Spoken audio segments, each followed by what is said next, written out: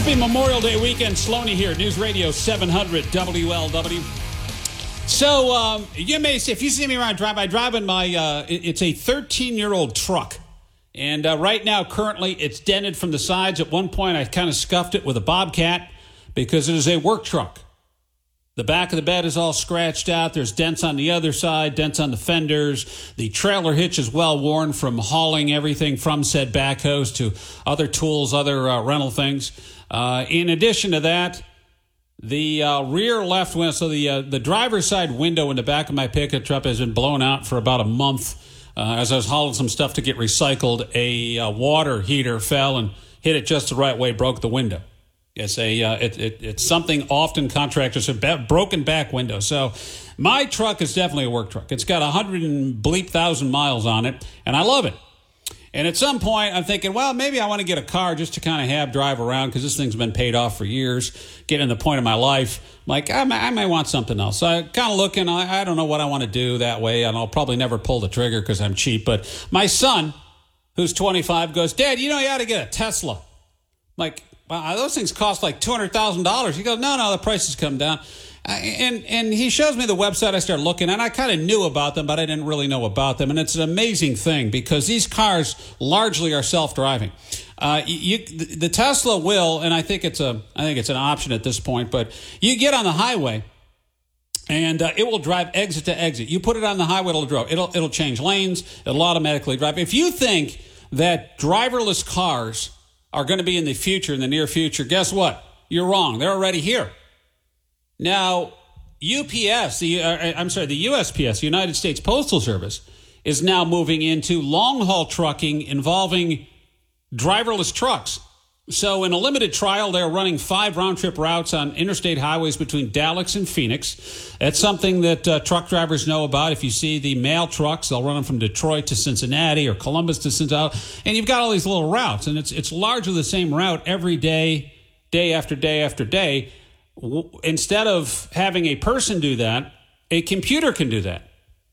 The National Transportation Safety Board has determined that, and this just came in, speaking of driverless cars and Tesla, that the autopilot system on that car was engaged during a fatal accident in March involving a Model 3 Tesla. And so we're starting to see, certainly, moving towards more autonomous cars. I see more Teslas on the road, maybe because I was just looking at the website, but it seems like there's a lot more of these things out there. We're now having driverless trucks out on the roads, too, as well. And there's accidents that are happening. So the question is, how does that work with the law? Joining me on 700 WLW is Quentin Brogdon. He is a personal injury attorney. He's also a former prosecutor and an expert civil litigator. This is right in the wheelhouse here. Civil litigation on self-driving vehicles. Quentin is on the AcuteHearingCenters.com hotline. Good morning. How are you? Good morning, Scott. How are you? I'm doing fine. I tried to lay out as best I can the fact that the autonomous car, the self-driving vehicle, it's something that's been talked about probably since cars were invented, is not a thing of the future. It's a thing of the now. As I mentioned, the Tesla, you get a Tesla now that can drive on the highway. They say within the next year or two, they're going to have these software updates for their cars, which are done on Wi-Fi. You don't have to take them into a dealership. It just automatically does it. It's going to be able to drive on city streets. They have cars now in the app. As you press a button, and the car will find you. It'll pull out of the parking spot and drive to where you are. The car comes to you. You don't have to come to the car anymore. That's about as self-driving as you can get, I would say, at this point, right? Well, I mean, that's the promise of it. And when they work well, but when they fail spectacularly, and people die. And there have been some, widely notorious Tesla crashes, for instance, including the one you referenced just in March of this year involving a man named Jeremy Banner in Florida, where his Tesla went up under the bottom of a tractor trailer, the trailer part of the tractor trailer that was turning in front of him, and the Tesla did not brake and did not maneuver him away from it. And apparently the system failed there. Tesla, when one of those crashes happens, blames the driver and says, well, it was beeping at the driver in the seconds before the crash to put his hands back on the wheel. But the problem is when you call, as Tesla does, something autopilot, it sure makes it sound like the car can drive itself. And the question is whether designers of these systems, Tesla and others, are up to the challenge of keeping these human drivers vigilant and engaged. Right. Drivers who may still do actually have the responsibility in certain circumstances to put their hands back on the steering wheel. One of those crashes happens, blames the driver and says, well, it was beeping at the driver in the seconds before the crash to put his hands back on the wheel. Mm-hmm.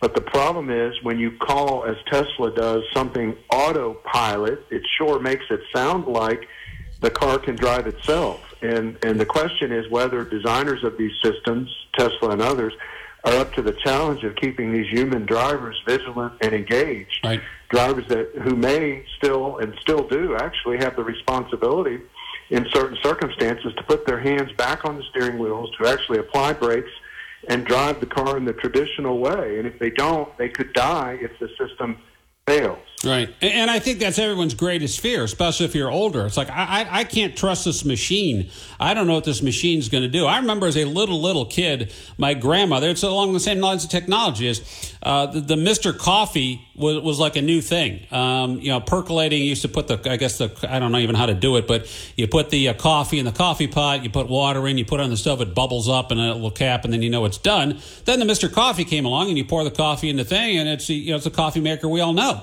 And my grandmother got one for Christmas, and she refused the thing because she didn't know how it worked. She thought it was this mystery machine. She'd unplug it every night. She was scared of it, even though it's something we take for example. So I guess now the way to look at it is we're at that age right now. We're looking at this going, wow, this new technology, I don't trust it. And of course, there's going to be accidents and problems. That's what's going to cause them to develop better software, and the system's going to get better. But unfortunately, there's going to be all sorts of cases like this between now and then, right?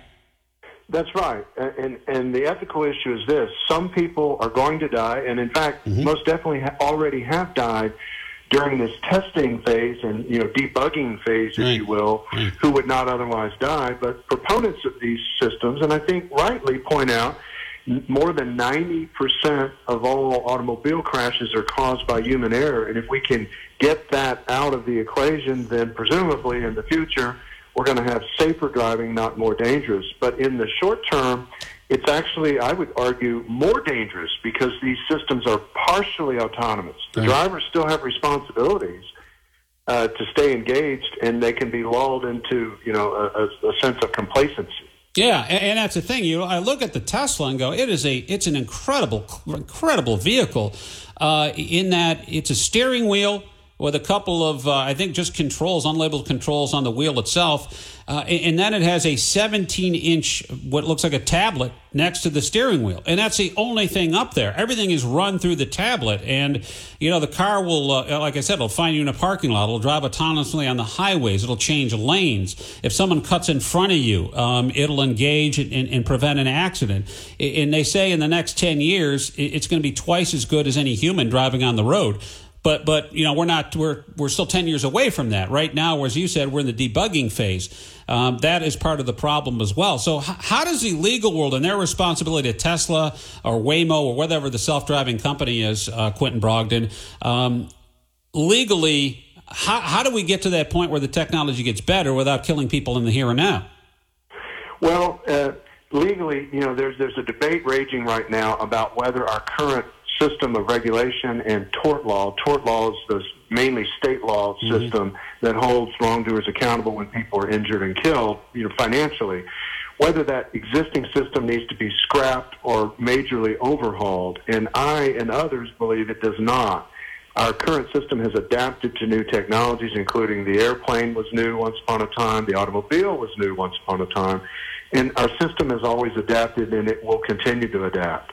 And what we should also not do is give these companies blanket immunity, because if profit is the only motive, then the companies are going to be racing to the forefront to be the first in line to introduce new features and new technologies, and perhaps, unfortunately we know from painful past experience, perhaps not place enough attention on safety. So there has to be legal accountability when one of these things crashes, and we have to keep one eye on safety even as we roll out and perfect these. And so, for instance, you talked about the U.S. Postal Service trial run with these 18-wheelers. I, for one, have concern. I mean, it's one thing when a Tesla driver crashes and kills himself, or maybe one other person. But an 18-wheeler has the potential to do, exponentially more damage and carnage if it crashes. Yeah, that's a different story. A car accident is serious usually for the person behind the wheel or in the passenger car seat, and maybe for the person that they hit. But now you're talking about 18-wheeler. You're talking about 18-wheeler full of letters and largely junk mail run by the United States Postal Service, which is a quasi-governmental agency. And so there's a liability issue with them when it comes to a quasi-governmental agency. And so now putting that technology in a truck, are we ready for that, or will we ever be ready for that? Well, these things have to be tested. And, it's one thing if you're beta testing a cell phone and it crashes, maybe you lose access to the phone or you lose data. Mm-hmm. But if you're beta testing an 18-wheeler and it crashes, then people will die. So there will be human drivers in this U.S. Postal Service 2-week test run who, in theory, will be ready and willing and able to take control, if necessary, of the steering wheel or apply the brakes. But, for instance, there was a widely reported Uber crash where a self-driving Uber car ran into a woman who was walking her bicycle across the front of the path. And although there was a human driver in the Uber, the human driver was looking down at her phone for protracted periods of time in the minutes and seconds leading up to the crash because she was watching a TV show. She had been lulled into a false sense of security. Right, and that's the scary part about it. However, Quentin, on the other side of this thing, Quentin Brogdon is on. He's an attorney, and he is an expert at civil litigation on self-driving vehicles. As the Postal Service says, they're going to start using autonomous long-haul trucks because if you look at how mail is transported in the United States, it's all truck-bound, right? And so you have routes that run from city to city, bringing the mail down to be dispersed through the local post offices, right, in the branch offices. And that has moved largely on trucks. They're saying we can save a lot of money because we lost something like $4 billion last year when it comes to these routes, eventually transforming them into computer-driven cars. We have them with Teslas now. Waymo is doing it. Passenger cars are actually largely self-driving right now. And I want to move trucks in this area, too, as well. It's incredible technology in the times in which we live. I would say the other element to this, though, is the human error element. We're going to get to the point, if we're not there already, we're going to get to the point where these computers do a better job than human beings do. We always have liability issues. Quentin, you've been a prosecutor and also a civil attorney for quite some time in PI cases, and there's probably countless cases you had where someone was doing something behind the wheel or they were inattentive or whatever it was, and the human distraction caused the accident or the fatal accident. That's going to happen a lot less with self-driving cars. There's no question that we will get to the point where most, or at least many of the bugs are gone, and eliminating human error, computer doesn't get high on cocaine, a computer doesn't get fatigued. Mm-hmm. Those are the kinds of things that certainly can cause 18-wheeler and other crashes. So, yes, you raise a very fair point, Scott, that you're going to take human error out of the equation, and we're going to get benefits from this new technology, no question. But right now we're at that point before we get to the benefits of self-driving computers. It's the pain of all these accidents and fatal accidents involving it, and so that's the point in which we live right now. Quentin Brogdon, thanks again for the time and the insightful stuff. Appreciate it. Have a great holiday. You too, Scott. Thanks for having me on. Yeah.